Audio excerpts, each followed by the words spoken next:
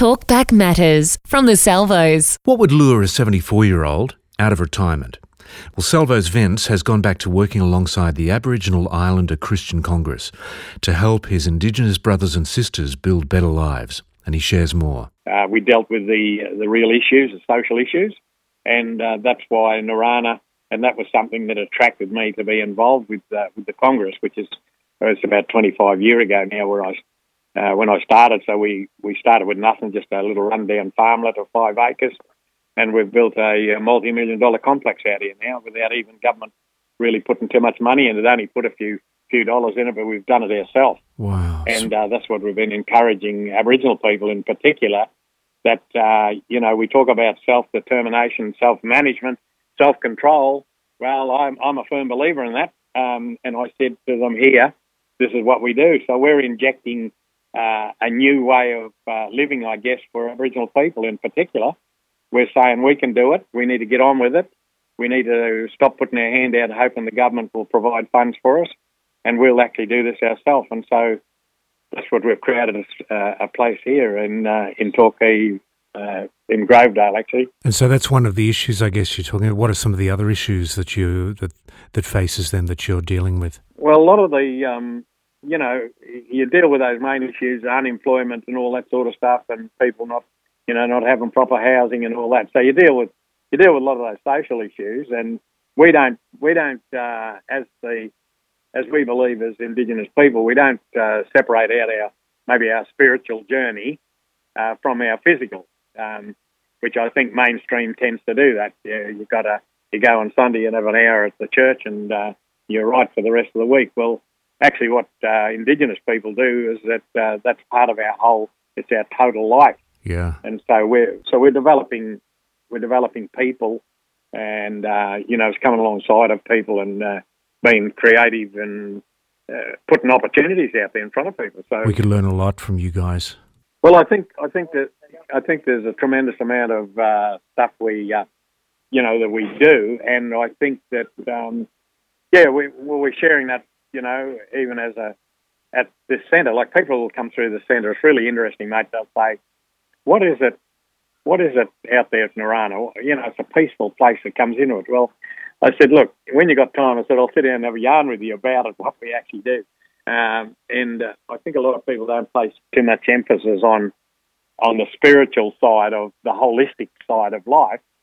We're all looking at, whether we've got the right bank account, we drive the right car, live in the right suburb and all that stuff. That's furthest from our mind. It's about giving people a good balance of life. And, mate, I've been involved. I've been in Geelong 40 years now, and I've been fully involved with Aboriginal organisations, creating space, giving, I suppose, in a way, just giving them a different image, a picture of the possibilities of what they can actually do with their lives. So, yeah.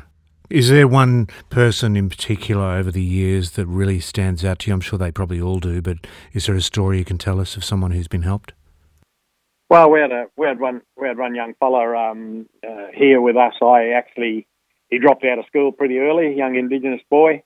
He'd been through hell and back, I think, in his family. I got to know him, and actually he dropped out when he was about 13, 14, and he didn't want to go to school, but I sort of could have been taken to task as I actually took him back into school, doing cultural education. So my argument was that I'm taking him to school anyhow, and he'd play the didge, so we'd go and do cultural education stuff. That young fellow was with us for over about 10 or 12 years, did his own DVD, fantastic didge player, creative young man, did a lot of cultural education, and he's gone on to just bigger and better things from this place. Wow! And we've got quite a few of those stories around for many of our young people in particular that haven't had the opportunity. They've had no one to come alongside of them and say, "Hey, listen, brother, you can actually do this. Just because you're Aboriginal doesn't mean to say you can't achieve." And so what we've been doing is providing a springboard, a pathway through for these guys to determine their own life and what they want to do. And so there's many of them, mate. There's many stories, wow. Many young men and women that have come through this centre in the last 24, 25 years that I've been around. And we've seen huge changes, and we've got to get some of our mob, the Indigenous folk, to really believe that we can do it. That's right. And we talk about it enough in terms of taking charge ourselves. Well, we're a good model. And you've obviously got a faith. Absolutely. When did you come into faith? I came into faith when I was about 12 years of age. And why did you? With the Salvation Army in Deniliquin on a reserve. You know what a reserve is, where they crown land. We were living, had a lot of Aboriginal families together. And the Salvos came, and they bought hammers and nails and sheets of iron, helped us build humpies on the riverbank. They didn't bring the songbooks and Bibles straight away, but they bought the practical sort of demonstration of, reaching out to our people. And wow. For me, it was quite easy to come to faith, I can tell you. Wow.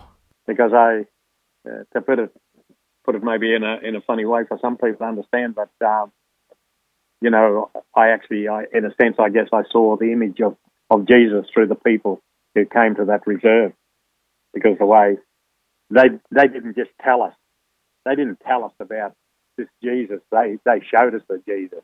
Wow. That was their demonstration of stuff, and that was a wonderful turning point in my young life. And my whole family, they were drunks. You'd call them alcoholics, I suppose, just about. We've been through broken family and a whole lot of that stuff, and got dragged around the countryside, and a great miracle happened in both their lives. And from that day onwards, they never turned back. So it was easy enough for me to believe there was a God, or there was a creator spirit, or there was somebody out there, something was happening. Well, thank God for Salvos that believed that our people were special enough to come and minister to us in a very positive way. So I've been on the track for a long time now, mate.